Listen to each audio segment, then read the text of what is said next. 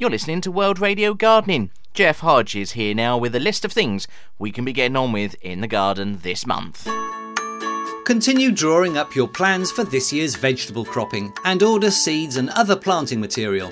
It's also worth getting in sufficient canes, stakes, netting, fertiliser, compost and pesticides to save time later or running out at crucial times.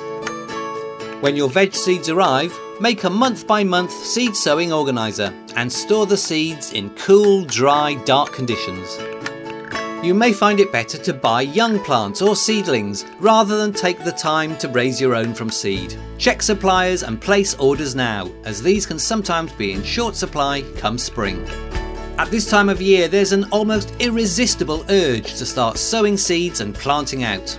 However, unless your soil is very well drained and you live in a sheltered, mild district, it is far better to wait until spring. Most vegetable seeds won't germinate until the soil temperature reaches 7 degrees centigrade, that's 45 degrees Fahrenheit, and if sown in cold soil will just rot. Later sowings made in spring will catch up with those sown in winter and usually produce better, stronger crops.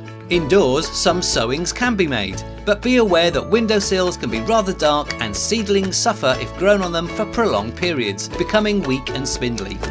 A greenhouse will offer better conditions, but some heating will be needed to raise healthy, well-grown plants.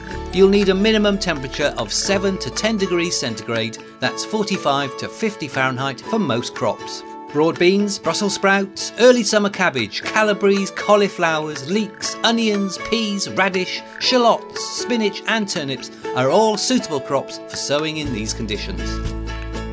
From the middle of the month onwards, you can start to sow seeds of tomatoes, peppers, aubergines and cucumbers to produce plants to grow on in a greenhouse. Sow the seeds in small pots of good compost and germinate in a heated propagator or warm room. At 21 degrees centigrade, that's 70 degrees Fahrenheit.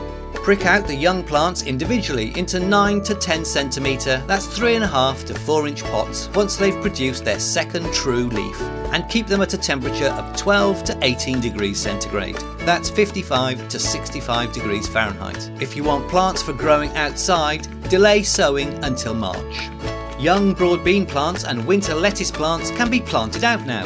They will probably need cloche or fleece protection from frost, cold weather and wind. And you can plant shallots and garlic in mild areas with well-drained soil, or both can be planted in modules if the conditions are still too cold and the soil is too wet or waterlogged. If you're desperate for some fresh vegetables to eat, try sowing sprouting seeds on kitchen towel or in special sprouting seed growers on the windowsill.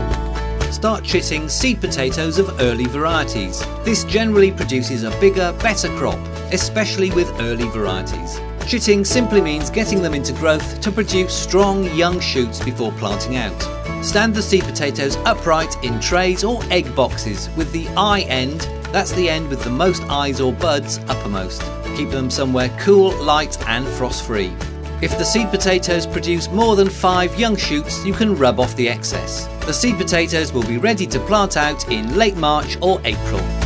If you grow peas and beans, leeks and celery, make a trench and fill it with kitchen vegetable waste, torn up newspaper, cardboard, compost and anything else similar. This will help hold moisture in the summer and so produce bumper crops. The trench can be filled in with soil in the spring.